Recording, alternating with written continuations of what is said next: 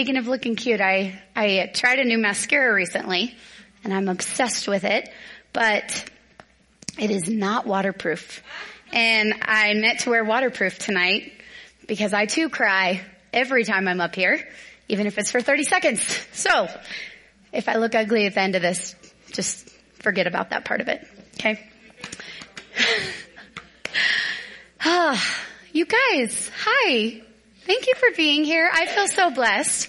I was telling the girls before, I count it as such an honor, number one, to get to be up here, but number two, to get to be up here in November during the mug exchange, because that's like the event. And so thank y'all for letting me come talk. Okay, let's do this. Let's pray so I can let's pray. Father God, we just thank you for today, Lord. Father, I thank you for all these beautiful faces I see sitting here in front of me, God. I thank you for all the hands that prepared that yummy smelling food out there, God. And I just pray for everyone who can't be here tonight, Lord. And I pray that they would still feel the power of the Holy Spirit from the women in this room. God, I pray that all of our hearts would be open to hear what you have to speak to us individually tonight. I pray that we are broken from strongholds and from things that cause bondage in our life tonight, Father. I pray that we all have ears to hear and eyes to see you. And I pray that every word that comes out of my mouth is not from me, but from you, God. Amen. Amen. All right. Well, I am a storyteller and I like telling stories. So you're going to hear a lot of my story tonight and a lot of someone else's, who we'll find out in a minute.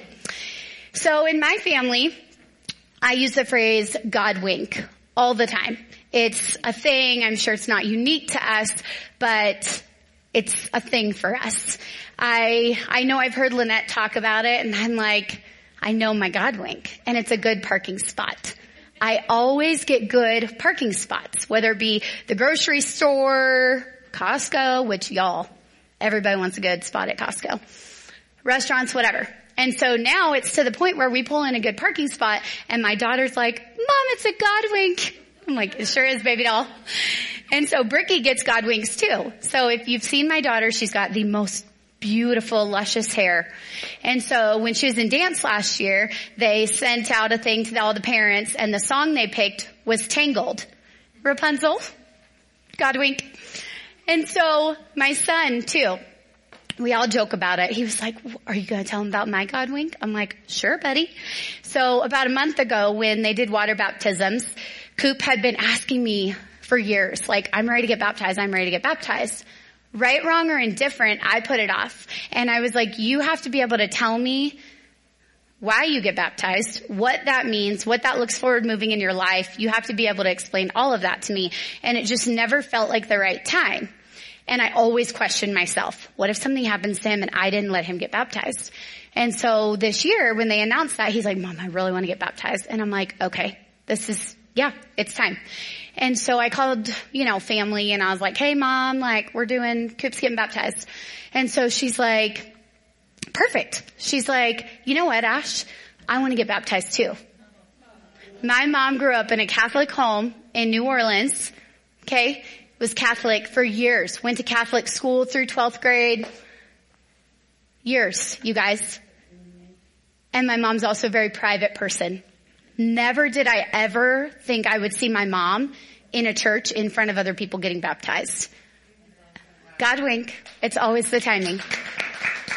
So when my mom got baptized, the provision in our family, because we all want our kids to accept Jesus, right? And we all want them to go through baptism. So that was provision in my family for what my husband and I wanted.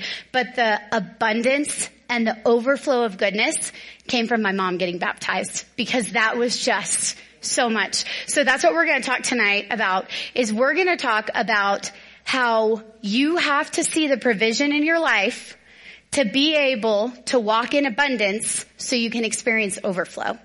You tracking? Okay, let's do this.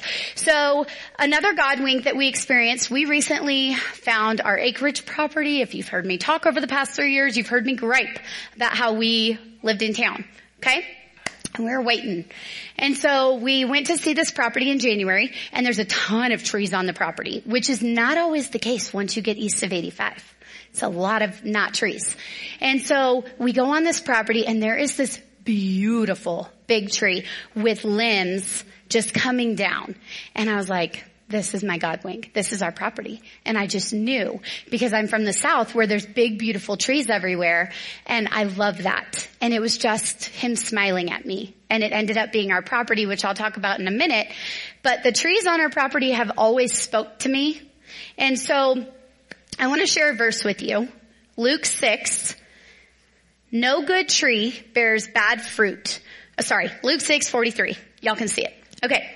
No good tree bears bad fruit, nor does a bad tree bear good fruit. Each tree is recognized by its own fruit. People do not pick figs from thorn bushes or grapes from briars. Did I read the beginning part right to y'all? No good tree bears bad fruit. Okay. So let's pause there. So these trees on our property, there's tons of them. And we bought this property from an older couple who couldn't really maintain it. So there are a lot of trees that are really dead. Like, disgusting. The whole inside's like rotted out. I'm scared they're going to fall over one day. And then there's beautiful trees. So the trees are all like fine when it's green and it's whatever. But what's really fun, and I could not wait to see, was when they turned colors this fall. I was like, oh, they're going to put on a show, hopefully. Hopefully they don't just turn brown and die. And so I couldn't wait to see what color they were going to turn, because it was our first year there. Well, the dead trees obviously produced nothing but ugly dead branches, right? Tracking? Okay.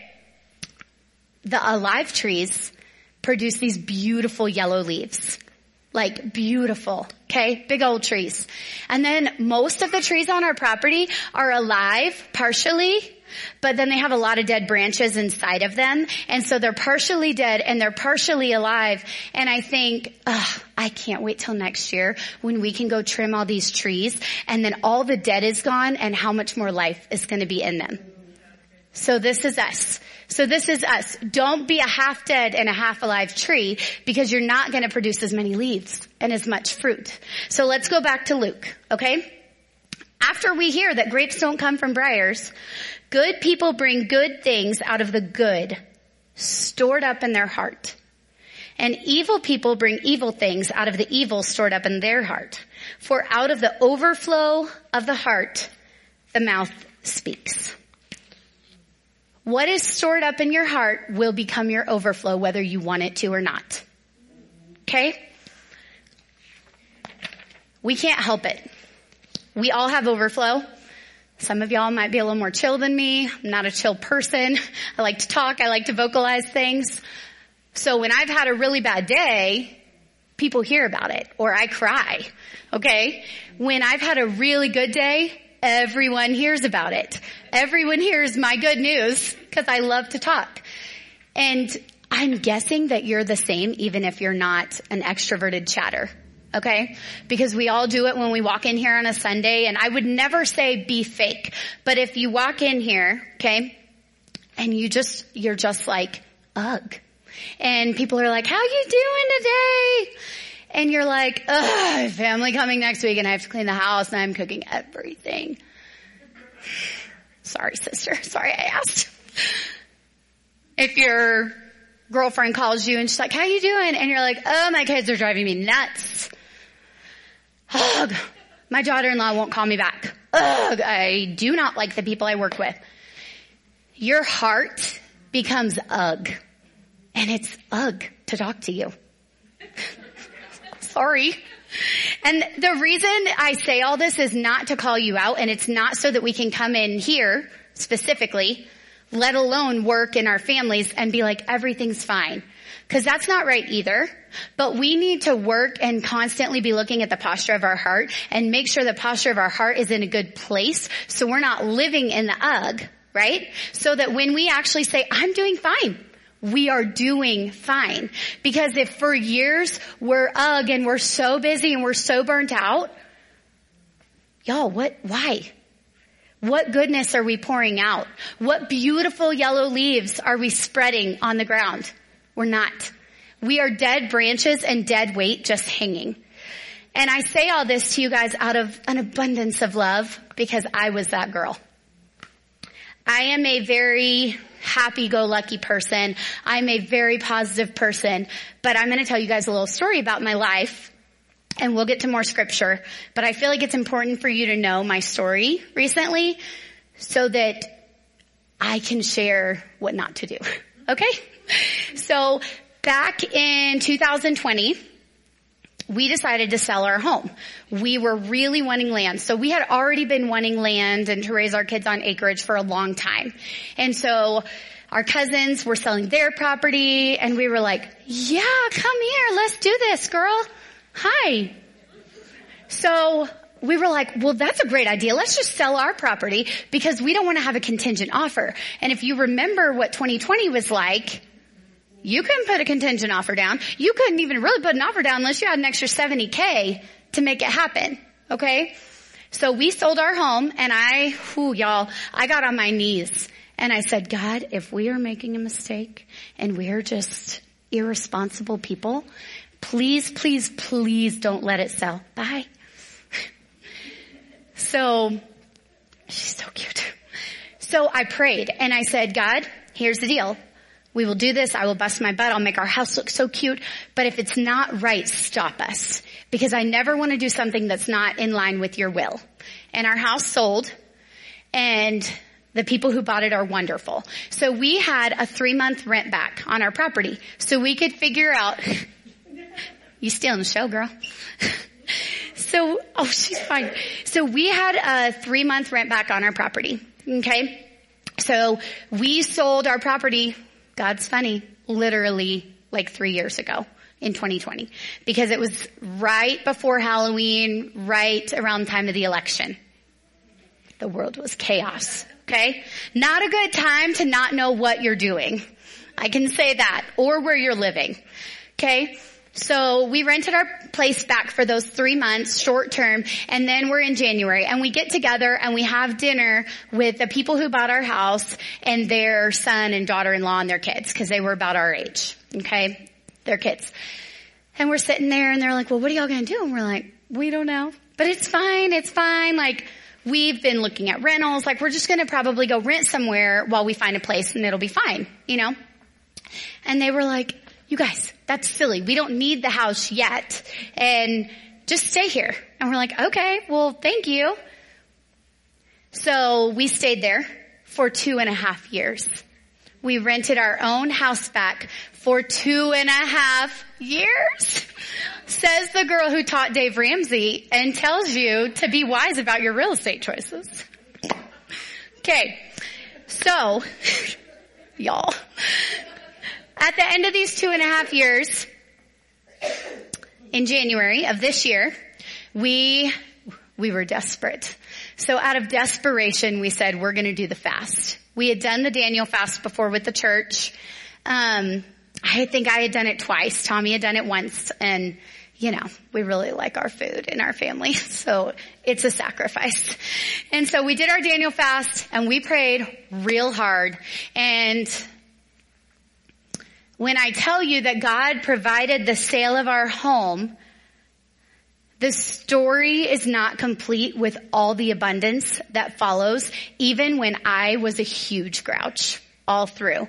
Because we sat there the day we finished the fast and we had a cup of coffee and we prayed and I opened up my email and there was an email from like Realtor or Zillow or something. And I was like, okay, why didn't we go look at this property? It came back on.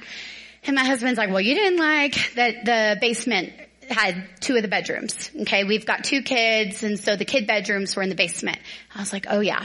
I'm like, well, I keep yelling at you that when we don't go out and look, we're sitting on the sidelines and we're not actually putting ourselves in the game where God can use us. So let's go look at it.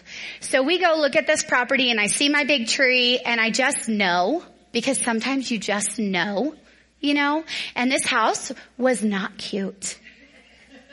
This house stank to high heaven. It had yellow blinds all pulled down. I didn't even realize how many windows our house had until after we moved in and pulled out the blinds. Okay. And my house has gorgeous windows. So We go in this place and I just know it's right. And my husband's like, okay, well, let's make an offer. And I'm like, yeah, it's great. But I'm like, I want to go 50,000 under asking. And he's like, oh, babe, no, they're not going to take it. I'm like, I don't care. I want to go 50,000 under asking, or we're not doing it, because I want money to make that house look like I want it to look. Because your girl has once bought a house without air conditioning, and I know how much that costs to put that in. So we did, they countered. The long and short of it is that there ended up being issues with the septic system. Okay, so we had settled in the middle. So the abundance of my story starts coming in. It really came in here, but I'm going to just keep going for a minute. We ended up getting our property for $70,000 under asking and lower than what we had originally offered. And it's because we operate out of kingdom finances, because our Father owns the cattle on 1,000 hills. We do not have finances of this world. We just had to wait for his timing.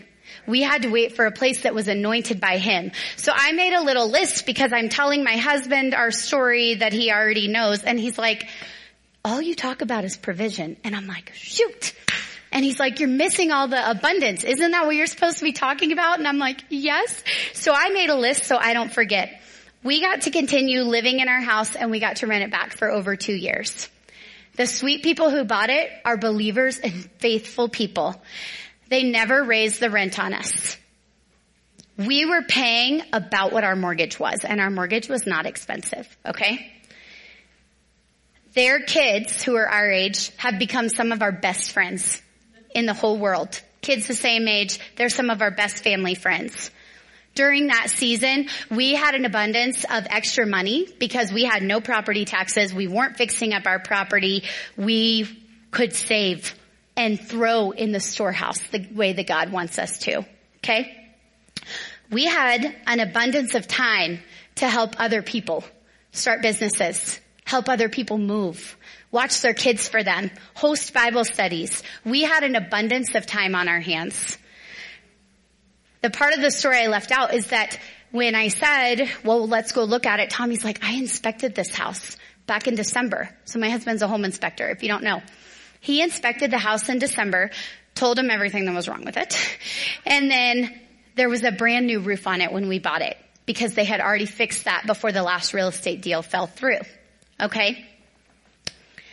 There was a complete abundance in that period of time, but I had a heart of ugh for 2 years. I would get on the phone with my friends, and I could hear you know when you hear yourself and you're like, I'm the negative Nancy I don't want to be.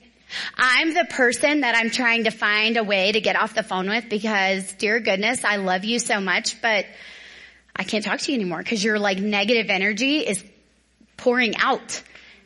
I had never been that in my life. And I always believe that, when you're not at peace, something's off, and something needs to be changing, and something needs to be moving. So during that season, I also was not really in a place where I was loving Colorado. Sorry. My Texas girl politics were like, I'm done. Let's go south, where I can be tan and have Mexican food. I wanted to go. I didn't want to stay, if I'm being really, really honest. And I think because Tommy wanted to stay and I wanted to go, like we were out of this alignment because we weren't fighting towards the same thing. And when I finally said, okay, God, I for real, not just saying it, like I for real, take me where you want me. There were 2 things that snapped me out of that ugh spirit. One of them was sitting right over here. And Pastor Lynette was like, Ashley, you're like sitting here with papers. I see this vision, and you're like trying to make it all work. And this is what I do. I just try to make everything work. And she's like, you need to stop. And you need to stop telling me all these things about the cost of homes and this and this and this. And you need to realize that you operate out of kingdom finances. And I was like, yeah, girl, I do. The second thing that pulled me out of it, I will never forget this moment probably. I'm standing in my kitchen at our old house, and I'm scrolling Instagram aimlessly like we do when we need a minute, and it stops, And it was a video of Deion Sanders, Coach Prime, standing over the CU stadium. Okay? Are y'all football fans? Okay, I'll break it down for you because I love football. So, and this is not the only football themed thing tonight. So, Deion Sanders used to play for the Cowboys, and I am a Cowboys fan because I grew up in Dallas. So, Deion Sanders was like one of the players, okay, with Troy Aikman back in the day. So, like, I know the name. My brothers had the jerseys. It was a thing. And so, Deion Sanders is now coaching 45 minutes from here, and I'm so excited, okay?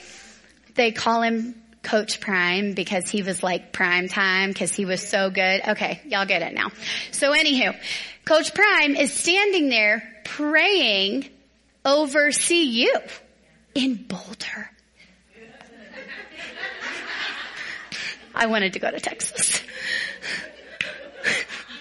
So I'm standing there and I'm listening to this man like pray. It's a video of him standing in an empty stadium praying. And I'm imagining all the people who are going to sit in that stadium this season. And I'm imagining all the players whose lives he's going to touch. And I'm imagining all the teams they're going to like play against.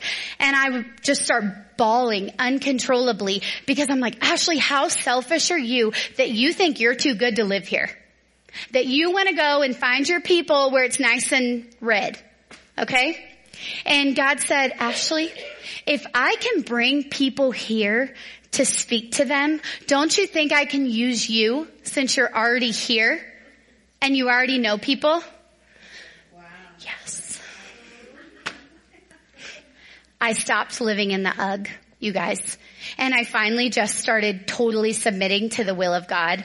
I hope y'all aren't tired because I got a ways to go. I like to talk. So let's go look at our Bibles, okay? We're going to go to Elijah 17 and we're going to be here for a little bit. So if you want to turn there, you can. If you want to follow along up here, you can. So in 1 Kings 17, we meet Elijah. In 17:1, Elijah the Tishbite from Tishbe in Gilead said to Ahab, as the Lord, the God of Israel lives, whom I serve, there will be neither dew nor rain in the next few years except at my word. Now, we don't know a lot about Elijah. We don't know how he got in front of the king. But what we do know about him is he was extremely confident in what he was saying. He did not stutter. He did not seem nervous or fearful to be there. And Elijah knew who he was and he knew where his identity came from because he spends his whole first sentence in front of the king saying, as the Lord, the God of Israel lives, whom I serve. He completely has to say, this is who I am and this is why what I'm about to say matters. Because when you put your identity in Christ and everyone around you knows that, your words just hit different. Am I right? Okay. So let's go on to verse 2. Then the word of the Lord came to Elijah. Leave here, turn eastward toward the Kerith ravine east of the Jordan. You will drink from the brook, and I have directed the ravens to supply you with food there. Okay, let's stop here. So Elijah was obedient. We don't know how he ended up in front of the king or how God came to say, you need to do this. But he went. And he did what he needed to do. And then when he got his next direction, you need to go to the Kerith ravine. He was obedient. Okay? He had to listen for God's direction before he could follow it. Because when we don't take the time to listen to God, we can't follow God. Okay? And how many times are we in a season that we don't understand and we're like, God, why am I here? I find those seasons a lot easier when I have a promise to stand on. Okay? So my season of UGG, even though I let it get to me, I always knew, God, this is not a mistake because I prayed and I told you to protect us from a mistake. And our house sold. So this is where we're supposed to be. Okay? Elijah knew his promise. His promise was that he would go back and that rain would come one day. He just had to wait on it. So in the meantime, while he's waiting on this time, he had no idea how long it was going to last. He had no idea the ramifications that were going to be. He knew only to go to the ravine, which is basically like a canyon, a very lonely place, and just sit there. Okay, so let's keep reading. In verse 5, so he did what the Lord had told him. He went to the Kerith ravine east of the Jordan and stayed there. The obedience, y'all. The ravens brought him bread and meat in the morning and bread and meat in the evening, and he drank from the brook. So there's two things you guys need to know about ravens. They are mean little birds, and they like food. So the fact that God used these mean birds to bring food is just how God works, okay? He always takes things that are unlikely and makes them the thing that's going to save the day. God loves the underdog. He loves the thing that's least expected. He loves to surprise us because he's a good dad. And he loves us to be able to turn around and be like, I saw what you did there. The other thing you guys need to know is back in those days, it wasn't common to have meat all the time. Bread was a really big part of the diet. And so the fact that Elijah was provided for bread and meat 2 times a day would have probably been over and abundantly more than the meat he was already getting. Do not miss that. God took him to a desert by himself, but he gave him more than what he had. Also, ravens. Did some studying. Ravens were not a clean animal. Okay? You were not allowed to eat ravens. And therefore, because they were not clean, you were not allowed to eat anything that a raven touched or that they would eat. And you guys, don't panic. We do this today because if those Pharisees had walked into that ravine and they would have seen Elijah literally getting bread and meat out of the raven's mouth,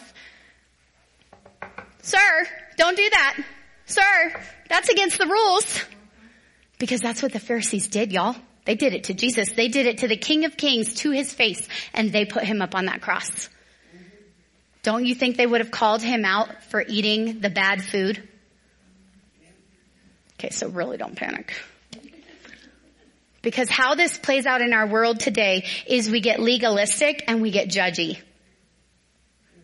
Or we get so introspective into ourselves and what we're doing and all the things we're celebrating that we start living in anxiety. Okay? So I'm going to give you a few examples. What holidays we celebrate. Are we serving in church? Did I post a Bible verse this week so everyone knows I believe in the Lord? Did everybody see my comment on the Bible app and the group thing and the whatever? We do that. And in our heads, we judge and we feel judged. Okay? Because take it from the girl who's been learning a lot and spent the past October through November, I'm being real with y'all tonight, the past 3 years as I've been learning about all these feasts and festivals, and it's a lot to take in and it's a lot to learn about. I have pretty much completely stolen all the joy out of my holiday season from the past 3 years. Questioning, what am I doing? What am I pouring into my children? Is this right? Is this wrong? And it is exhausting. And can I tell you what I've learned? And can I tell you the freedom I've found? God Almighty is so much bigger than anything, and his whispers are supreme, even over the laws that used to exist, because he is the ultimate provider. So if he is giving you something that is good, why would he want you to not step into that? It's not the will of God to be consumed with legalism, because there is freedom in Christ. So if you're feeling stressed or anxious, that's bondage. Okay? And if you're being obedient to God and you're not sinning and he's providing for you, you guys just need to pray, right? And you pray because God is either going to tell you to drop that thing in your hand like it's hot because he doesn't want you to get burned by it, or he's going to give you permission to move forward and be like, this is how I provided for you. I'm going to give you all a little example from my life. So we're going to put Elijah over here for a minute. I have learned a lot about humility. Renting your own house back for 2.5 years and watching people's faces when you tell them that, not tonight. Y'all are perfect, okay? It makes you humble. It's very humbling, okay? You know what else is humbling? Having a really cute clothing boutique and closing it down. You know what's even more humbling? When God tells you to open it back up. Okay, just here to be humbled. So I started doing selling clothing and network marketing like 7 years ago when my oldest was a baby. Okay, a little backstory. And then I saw that fizzling out after my youngest was born, and I was like, it's time to make a move, and I just knew, and we made a move, and I started my own little clothing boutique out of my house. Nothing fancy, but it was great. I got to have a hobby, work from home a little bit, be with my kids. It was great. Then in July of 2020, I did my first annual fast, and God said, it's time for an occupation change, very clearly. And so I said, okay. And so I closed it down. And I felt great. I knew it was the right thing. I closed it down. You're still always a little worried what people are going to think. But I knew it was the right thing to do, so I did it. So that was July of 2020, okay? Fast forward to last year, 22. In January, I'm minding my own business, and I get a knock on the door from UPS, and there's a box that says Down Home Boutique. That was the name of my boutique on the box. And I'm like, well, that's strange, because I didn't order anything, and I've been closed down for 1.5 years. So I take this box inside, and I look inside, because of course it's fun. There's real cute stuff in there. And I'm like, I didn't order this, but I also didn't call the company right away because I'm like, this is just weird. And so I sat on it and I prayed on it and I was like, this feels like it should mean something, but I'm going to pretend like it doesn't mean anything. That was on a Monday. On Wednesday, we met up with our little preschool co-op thing, and one of the moms in there was very prophetic in her dreams. And she goes, Ashley, did you guys find a house? And I was like, no, why? And she's like, I had a dream about you, and you were folding clothes on your table. Okay. Well, were they old clothes or new clothes? Was my first question. Obviously. And she said, no, they were like your clothes, like they're your clothes. And I was like, oh, well, that's confusing. So I told her then about the box, and she's like, oh, they're old clothes because it's an old business with clothing. Crap. But that made me tired. So I prayed and I laid out my sheepskin and I said, Lord, I don't know. This is a lot. This is a lot not just for me. This is a lot for my children who have to take a back seat sometimes. It's a lot for my husband who then gets his weekends hijacked because I'm off selling clothes. Okay? It all looks pretty on social media, y'all. And so I prayed and I said, Lord, you just show me, because I don't really know. I don't really know. And I'm sitting with my Bible study girls on Thursday morning. I've hosted a Bible study at my house on Thursdays for a while. It's awesome. And I wasn't going to say anything because I did not want anyone to know about this. I just needed to whatever. And so I'm sitting there and I'm like, I don't really know. I just need prayer. And so I'm telling them, I don't know. Were you in the room that day? Okay. So we're sitting there, and the UPS man knocks on the door. Big old box. Well, that's not Amazon. Crap. So the Lord said, it's time for you to pick this back up. And I was like, why? And he didn't tell me. Okay.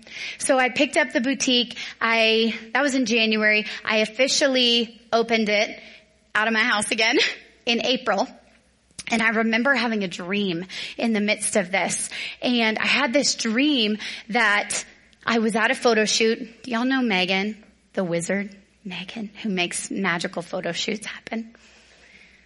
Megan was in my dream, and she's there, and she's ready to do what Megan does that I can't do. And there's a photographer there, and he's got all these extra beautiful things laid out on the table for me to make this photo shoot awesome. And we're in this old, beautiful Southern plantation house. And I walk in and they look at me and he's like, where's all the clothes? And I was like, oh, I forgot to bring the clothes. And he looked at me straight in the eye and he goes, I prepared everything for you. All you had to do was get the clothes and show up. Well, I don't know what time it is, but I'm getting up and ordering clothes, y'all. So I knew that was the will of God in my life. I knew he wanted me to pick that back up. And I'm going to be really raw with you guys tonight. I was very hesitant. My husband was very hesitant because he saw how much work it was last time. And sometimes you make money and sometimes you just get cute clothes. Just being real. Okay. So long story short, we decide to get a camper so we can have a cute mobile boutique. So we get that in August. We fix it up. We finish it in December. And out of obedience, we had provision to do the boutique, okay? We had the money to do the boutique. We had the time to do the boutique because remind you of my timeline, we're still in our rental, aka our own house. So we had the time. And so Tommy, we were at a show and somebody had a camper that's not as cute as mine, but he's like, we can do that better. And I said, okay. So this was on a Sunday. We're driving home. He's like, I want you to get a camper. I think this would be awesome. He goes, I just have this feeling if you get a camper that's old and we fix it up and we make it beautiful and God sees that we're trustworthy with that he'll give us a house to do the same thing with. So Monday morning I wake up and we're working out and he's like, babe, did you find a camper on Facebook yet? No, I'm tired. So on Tuesday morning, I'm sitting there 5 a.m. before he gets out to our little shop gym looking for campers. By Wednesday morning, a white camper, which if you knew the boutique, it goes with my branding, fully gutted, was in my driveway. The same time we had some check, I don't even remember what it was for, some IRS refund or something, come back through for an amount within a couple $100s of what the camper cost us. I didn't even have to use boutique money to pay for this thing. Okay? Okay, God, this is what you wanted. Y'all, it's hot up in here. I'm going to fold my sleeves up. So we had this camper, we fixed it up. Fast forward, we get our house, okay? We're living in the crazy, chaotic abundance.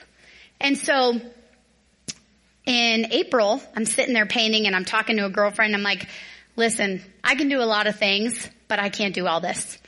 I am tired and I am burnt out and I'm not enjoying it anymore. And when you stop enjoying something, it's really hard to do a good job at it. And it's really hard to be mentally present in it. And she's like, Ashley, I think you need to stop thinking of yourself as a boutique owner and as a business owner. And I think you need to sell the boutique. And I was like, okay, that I can get down with. So I did. She goes, you don't need to sit on this though. If you're going to do this, you need to do it. Megan, I'm just realizing she was in my dream. Weird how God works. It was Megan. Megan was the friend who said this to me. And so I did. I put it up for sale the very next week. I made a cute graphic. We got our ducks in a row and it took a long process, but we officially closed on that in September. Okay. So the reason I tell you all this, don't forget about the ravens and the bad meat that the Pharisees are judgmental of. Okay. So the reason I tell you all this is because I'm like, oh, I'm so burnt out. I'm just going to get off social media. And but I didn't really feel burnt out from being on there. I really felt like I could bring joy to people is how I really felt. But I know other people's opinions is that it's so overwhelming and it's so much and it's bad. Oh, it's like raven meat. You shouldn't be on there. And so God spoke to me one day and he said, Ashley, do you really want to be done? Or do you just want to find a better way to make it work for you?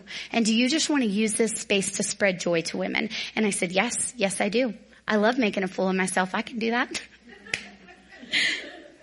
And so the very thing that looks icky to other people and has a bad name and it comes from an icky place, God is using right now in my life to bring me a lot of joy and hopefully to spread a little bit of joy. So don't be afraid of raven meat if God told you to use it and to eat it. Okay? Can we track with this? Okay. Let's keep going because the night's not that young. Okay? So let's go to verse 7 through 9 and let's hit back with Elijah. Sometime later the brook dried up because there had been no rain in the land. Then the word of the Lord came to him, go at once to Zarephath in the region of Sidon and stay there. I have directed a widow there to supply you with food.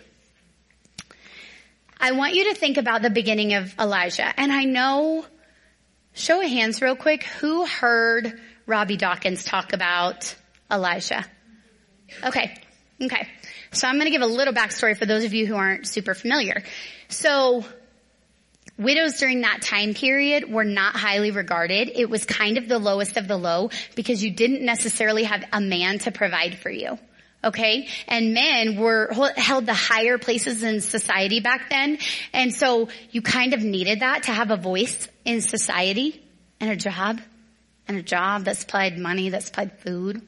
Okay. So this is who he's going to have to go get his sustenance from. But the first thing I want you to think about is the brook dried up because there had been no rain. Well, obviously.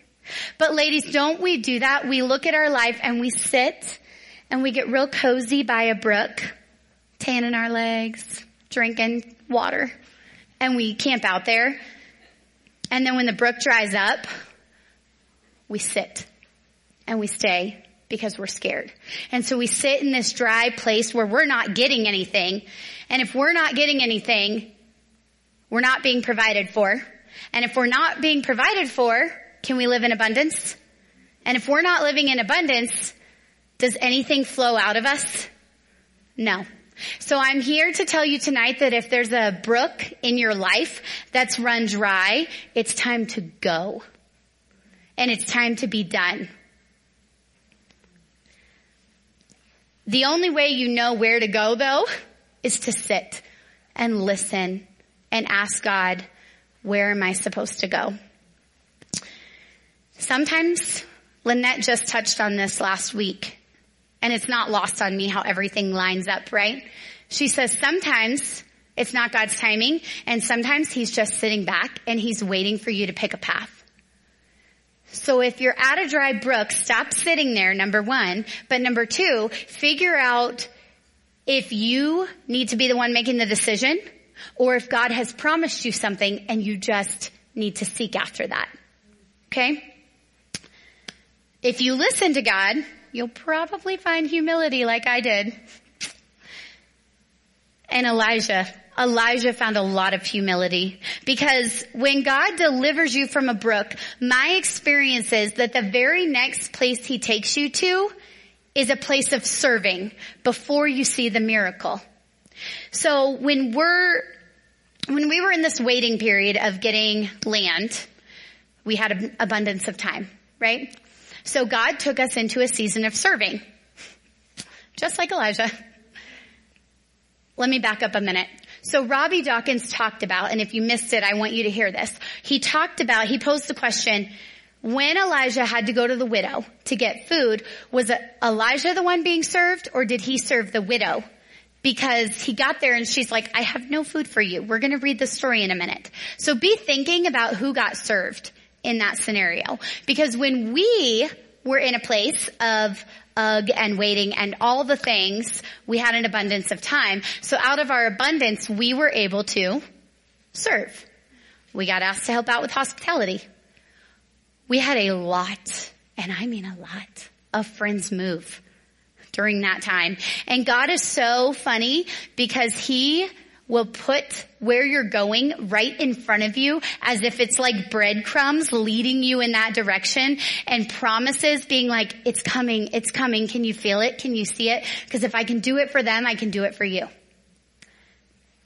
I have to tell y'all, the majority of the people moved to the south or to warmer weather. Better food. Okay, God. You guys know I like to volunteer for things a lot, and I oftentimes like to volunteer my sweet, strong husband for things too. Things like moving, carrying heavy things.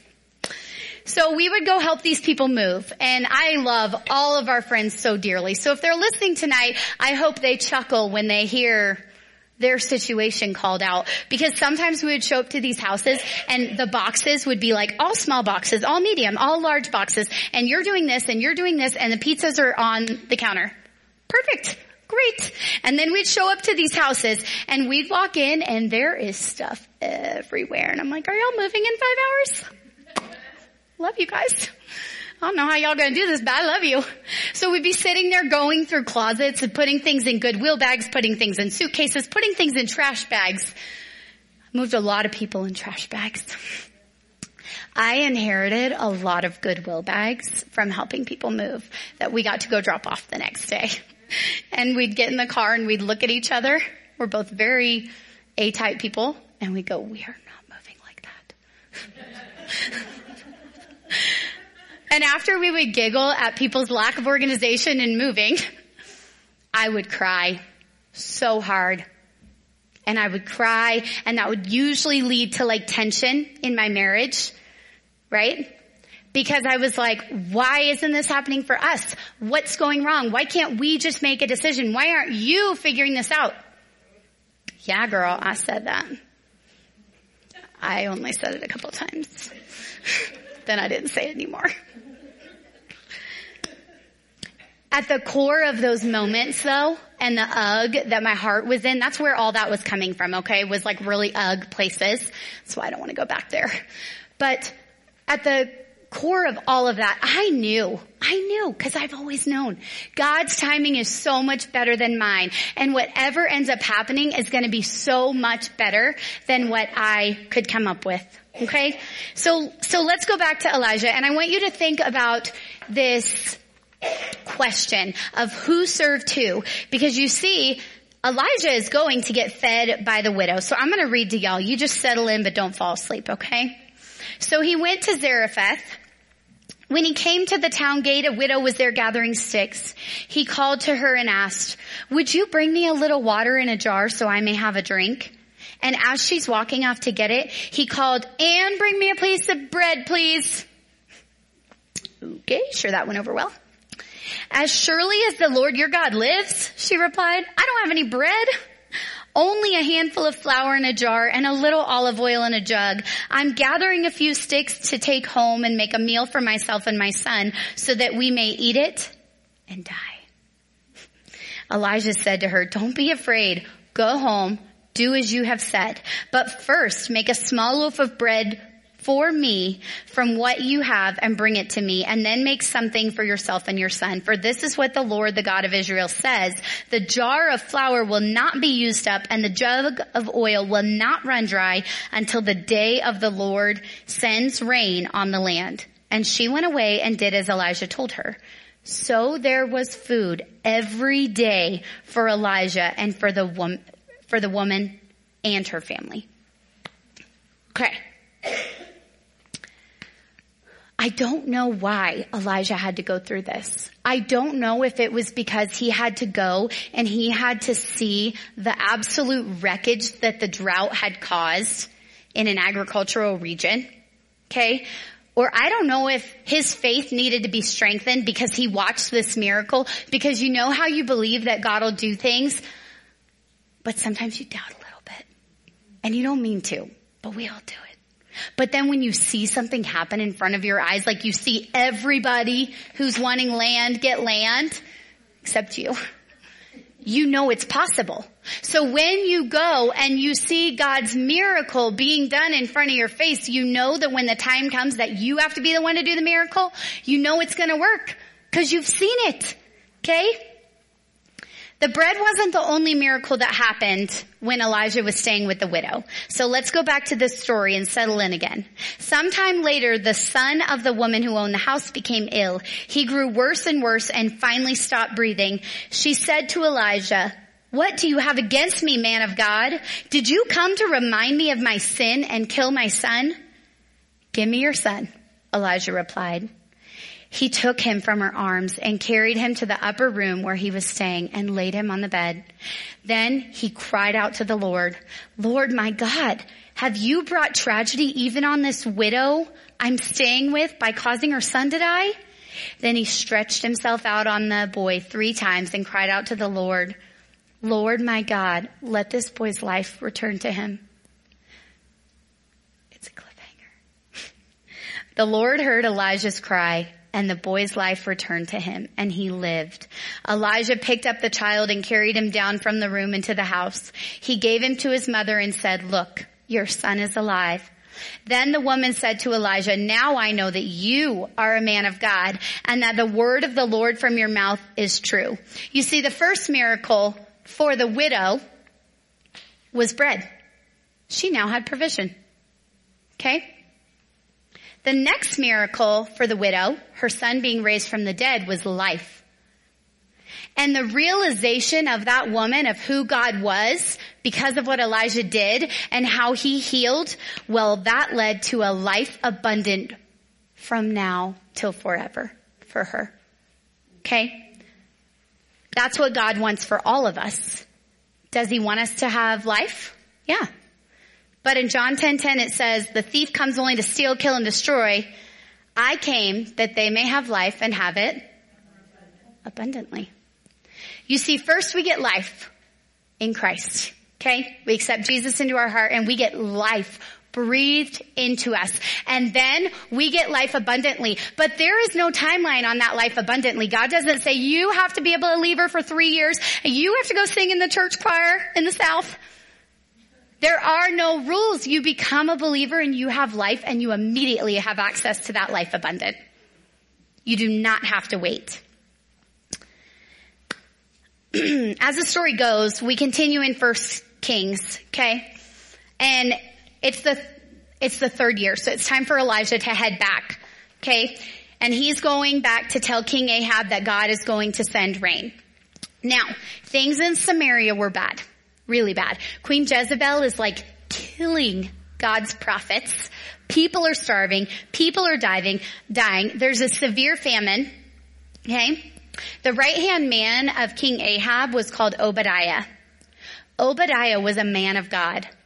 At the time when Elijah is coming back, Obadiah is actually out in a different direction than King Ahab, and they're looking for greener pastures for their livestock to go survive on. Okay? And Elijah runs into Obadiah and he's like, yo man, you coming back soon? Okay. And he's like, yes, I'm on my way back. I'm going. Meanwhile, what Elijah doesn't know about Obadiah is that Obadiah has literally, while the king and queen are going against really the queen, but the king's a sissy and doesn't hold his wife back. Okay. Obadiah is taking the Lord's prophets and he's hiding them in caves. And while he's got them hidden in caves, he's supplying them with bread and water. So he is literally protecting God's people from a very unlikely place. Probably like the ravens. Because some people would be like, don't go work for the king. Don't do that. But you see, he had access to certain things. He had access to knowing where the prophets were because of his position. So don't be scared of how God's going to bring the promise into your life, because it's always in unlikely ways. So Elijah goes, okay? He ends up challenging the prophets of Baal to a duel up on Mount Carmel. It's a great story. Go read it in 1 Kings 18, the whole thing. I'm not going to go through everything. And basically, the prophets of Baal spend all day up until the evening sacrifice time, calling down, dancing around, calling on him. And Elijah's sitting there taunting them, and he's like, maybe he's sleeping, you know. Maybe he's just really busy, okay? Maybe he's deep in thought or traveling. They're dancing. They're like dancing. They're like stabbing themselves. Okay? Trying to get this fake God to come down and rain fire. And it's not happening. And we all laugh, but you guys, don't we dance around like fools when we want something to happen and it's not happening? I do. I don't want to be a fruitless tree with no direction. And that's what happens in our lives when we get so wrapped up in what we think should be happening, and we get wrapped up in the timeline that we think it should be happening, and we start dancing around trying to make it happen. Don't be a fruitless tree. Okay? So I'm doing all this and I'm writing all this and I'm like, okay, God, I feel really blessed. And I want to tell you guys a little story about my family. I I love my family dearly. I can honestly say, I don't really know of a time in my life when I was lacking a lot. Okay? And this is what I credit that to. My dad knew lack. My dad had a very rough childhood. His dad passed away in a boating accident with my dad in the boat when he was like 6 or 7 years old. His mom was not, shall we say, the most wholesome, always at home taking care of her children type of person, even though she appeared like that. So my dad ended up having to supply things for the family and his brothers. Okay, there was a lot that went on. There was a lot of abandonment. There was a lot of lack financially and relationally, to the point where my dad was pretty much on his own at a young age. Okay? But God, because he had a call on his life, and when the call came, he stepped into it. And I believe there were seeds planted in my dad's life from an early age, so when the call came, he knew whose number was on the ID, and he could just pick up the phone. And that changed everything. Because you see, I never had to live in lack. My dad figured out how to get out of that cycle and how to get out of that poverty mindset and how to get out of that, just all of it, the ick. And his ceiling that he achieved became the floor for my siblings and I. And isn't that what we all hope to do in our family? Because that literally changed generations. Not just me. Because I never had to know lack, guess what my kids don't have to know? Lack. Guess what my parents did? They provided. They gave us provision. They gave us abundance. Because they gave us provision and abundance, what do I get to live in? I get to live in the overflow of that from my family. What do I get to provide my children with? Overflow. Can you imagine how many yellow leaves are going to fall off the tree of my children? But it starts with one person. So I was talking to God and I said, well, how do you do that? How do you go from living a life of lack to living a life of abundance so that you can create this life of overflow? Like, how do you do that? Because I didn't have to do that. So let's look at Ephesians 3:20. The King James Version tells us, now to him who is able to do far more abundantly than all that we ask or think, according to the power at work within us. The NIV of that same verse says, now to him who is able to do immeasurably more than all we ask or imagine, according to his purpose that is at work within us.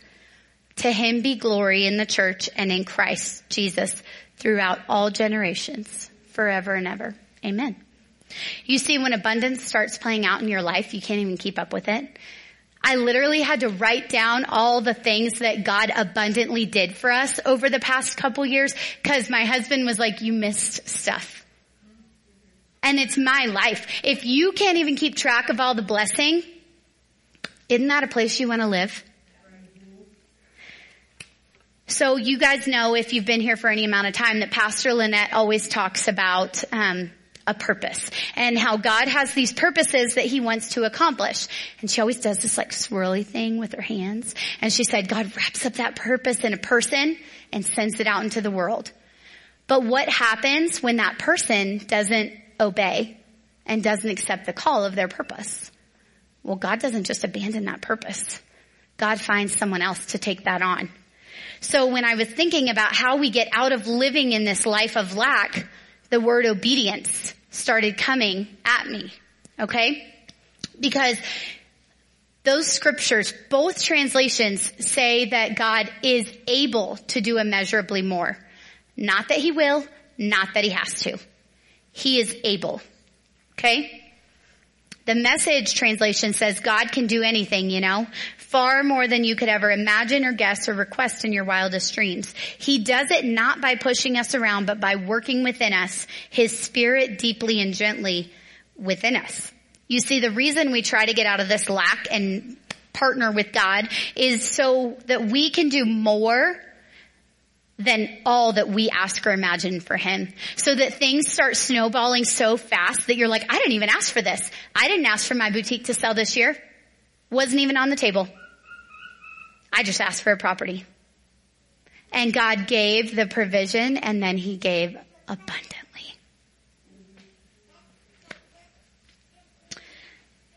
So in John 10, we heard that let's try that again. I am come that they might have life and that they may have it more abundantly. But if we go before that to verse 9, sorry, Linz, I'm probably messing you up. I am the door. By me, if any man enter in, he shall be saved, and he shall go in and out and find pasture. Because you see, when we accept Jesus and we start living this life, we feel like there's a box we have to live in and a path we have to go down, and we feel like we can't veer off of it. But the truth is that God wants you to go seek greener pastures. God wants you to go to the hills he has and find all the cattle. Because he owns the cattle on 1,000 hills, but guess what my dad owns? All the hills. Because the Lord, anywhere that the Lord owns, which is everywhere, is blessed for you. This summer, we have a pasture right next to us with a bunch of cows that someone had on there. So at the end of the summer, when they were like getting low, I don't really know how all this works. I just try to make it sound like I do. So bear with me. When they were getting low on their choice native grasses, those cows said, woo, that overgrown property looks nice. And so they would come, however, through the barbed wire fence, over the cattle guard, always on our property. Thankfully, never in my garden. But they were there all the time. And it's because animals know how to go find what's good. Animals don't think as hard as we do. They just see something good and they go for it. They're like, I see good food, I'm going to go for it. I see shelter, I'm going to go take shelter. And we think and we think and we paralyze ourselves in this thinking, and we stop and we sit in brown weeds instead of running and climbing over barbed wire fences for what God has for us. With the Holy Spirit on the inside of us, we can travel to and fro and never know lack. Did you know that? We don't have to sit in this box and on this path. And how freeing is that we can literally do anything and God's with us. So even in the seasons in your life that look like a Kerith ravine with rocks on either side and a brook drying up, we're provided for. Okay? Now when I tell you to go look for greener pastures, if you are in a covenant thing, like your relationship with God or your marriage, don't go look for greener pastures. Okay? I didn't tell you that. But if you're in a job that you don't like and you're not making much money, and you know that God has put a fire on the inside of you and that you're capable of more, go. Don't be scared, because your Father owns all the hills and all the cattle, and he has abundantly more for you. So I'm asking you right now, are you obedient? I want you to think about your life. I always talk about money, y'all, and I'm real sorry. It probably makes everybody uncomfortable. But money's not evil, okay? The love of money is evil. Money is what makes the world go round right now, y'all. Okay? So let's just call it what it is. And a lot of times we see all these things I'm talking about play out with money. So you have to go there. You have to go home tonight and you have to take inventory of your finances. If God told me to tithe, am I tithing? And I think I get so passionate about this because I've seen what he can do. I've seen the goodness. And once you see the goodness and you feel the goodness, you don't ever want to be away from it. You don't ever want to stop giving because you know what God gives back. Because God can do more with our 10% given to him than we can do with our 90%. Sorry. Just had to tell you all that. Go home. Ask if you're being obedient in your relationships. If you're loving your family well. Ask if you're being obedient in your schedule, in your timing, in your organization. Because from my experience, God does not give us good gifts that we're not ready for. Okay? In Luke 16:10, it says, whoever can be trusted with very little can also be trusted with much. Whoever is dishonest with very little will also be dishonest with much. You see, we have kids. And I don't just sit and hand them a bag of Oreos because they can't be trusted. Okay? Just saying. I know, we can't either. You do. Nobody give her Oreos. We don't hand the car keys to a 16-year-old who's never had a driving lesson. Okay? God is not going to give you $100,000 a year salary if you ain't responsible with your $50,000 a year salary. Sorry. He doesn't want you to go into self-destruction mode and hurt yourself or others. So you have to prove with whatever you have, whether it be little or much, that you can be trusted with more. And when you can be trusted, He will give it to you. Even if you screw up, He's going to keep working with you, and He's going to keep giving, and He's going to keep loving on you. But He is not going to hand you the keys to the car until He knows that you know how to drive, because He loves you so much and doesn't want anything to happen to you. So I want you to think about Elijah. In 1 Kings 19, it says, Ahab told Jezebel everything Elijah had done.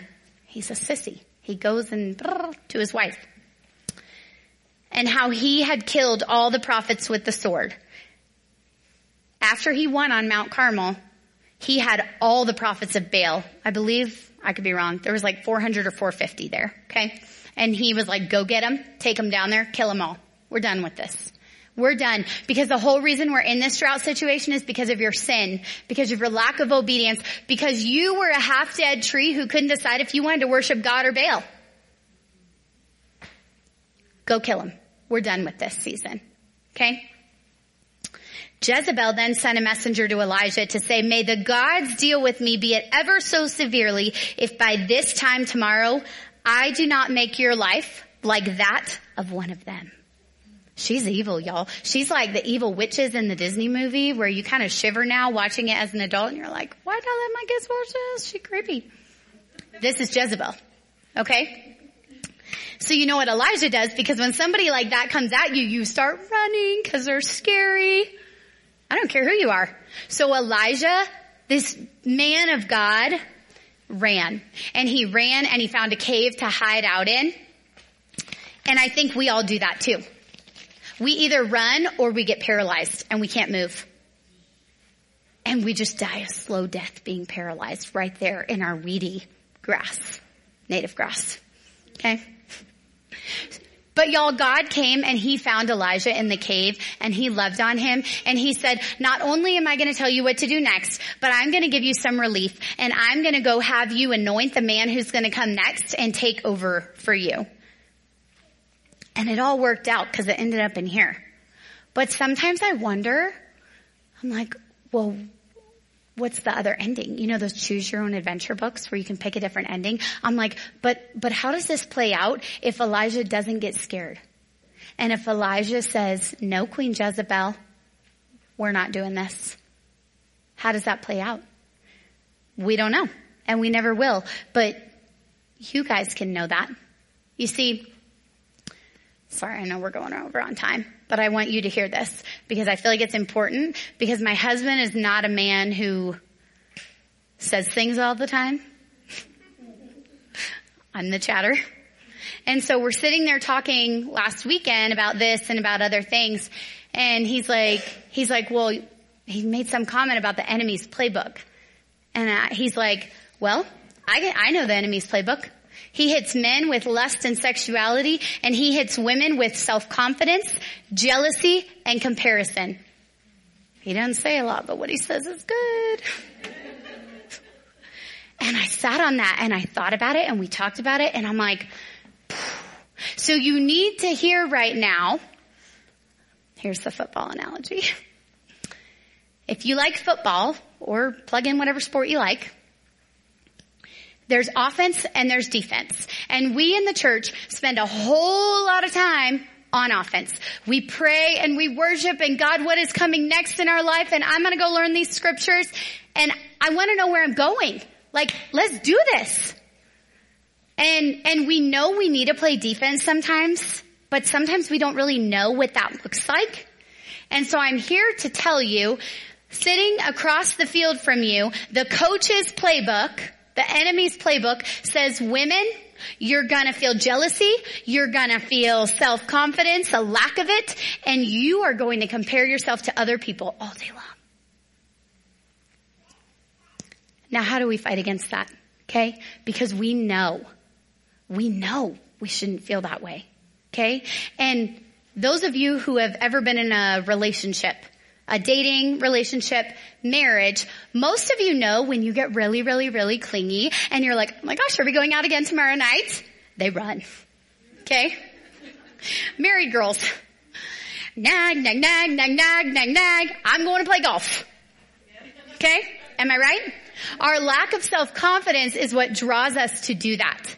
Our jealousy of what other people have in their relationship and their life and their beach vacation and draws us to a place where we're not confident in our life. So then we start nagging and we start looking around and we start being like, this is not enough because I don't feel enough.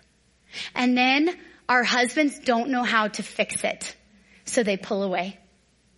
And it becomes this vicious, vicious cycle. And you're on a circle together right here. We've all seen the triangle, right? It's like you meet God. The closer we are, the closer we get to God. Closer we go to God, closer we get to you. But there's a circle too.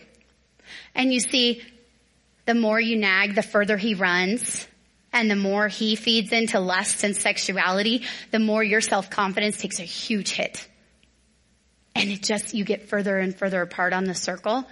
Because the enemy knows that the things that are in his playbook against your husband or against the men in your life and you go like this. So this is me telling you, here's the playbook. Go war against it. Go pray over your husband that would never even enter his thought or your household. Go pray for yourself that you would not feel jealous of other people because you're not supposed to be living their life. Go to battle because I'm going to tell you what I've learned about football. The team that wins is the team that spends more time on offense. You can't score if you're not on offense, can you? So when these things start coming at you, you get out your playbook, you say, this is what we're going to do to fight against this. And guess what? We're going to get the ball back. And the better your defensive team is, the quicker they are to get you the ball back. So you're on offense and you're running towards the Lord and in line with his plans. What all this boils down to is that God is always providing for you and always protecting you. He is always setting things into place in your favor. He knows where the roadmap leads and what forks you'll take. And he has prepared a way for you already. And if all God did was prepare a way for us, and if all he did was provide for us, that would be exceedingly abundant more than what we could do on our own. If you want the overflow, you have to step into this and you have to ask for more and you have to be obedient. You have to be obedient with the little so he can give you much. I don't know if I gave you this scripture, but 2 Corinthians 9:8 says, God is able to make all grace abound to you so that you, in all things, at all times, having all that you need, you will abound in every good work. I wrote that this morning, so I couldn't read my handwriting. You see, abundance and overflow is a kingdom mindset. It comes with the territory of understanding that you are a daughter of the King. And until you step into that identity, just like Elijah, the words that you say aren't going to have much power because you have to start with what you believe about yourself. I am a daughter of the King. You have good for me. I had to listen to that song about 20 times. Shelby told me we were singing that song. I'd never heard it. And she's like, this okay? I'm like, that's great. I had to listen to it 20 times so I wouldn't be bawling and ruin my mascara for y'all. He has good things for you. So let the Lord undo strongholds to things, people, and places in your life, because those are the things that cause strongholds for us and block the abundance that God has for us. God is not in things, okay? He's not even in places. Even when you feel like there's a great tan and Mexican food waiting for you. He's right here where you are, asking you to live in this, because this is what he has for you, and it's going to be so much better than the plan that you had for yourself. Whatever he's asking you to give up, whatever he is loosing you from, I promise if you let it go, he'll lead you somewhere better. Somewhere to a place where abundance is so great that overflow becomes part of your everyday. And that's what I got for you guys.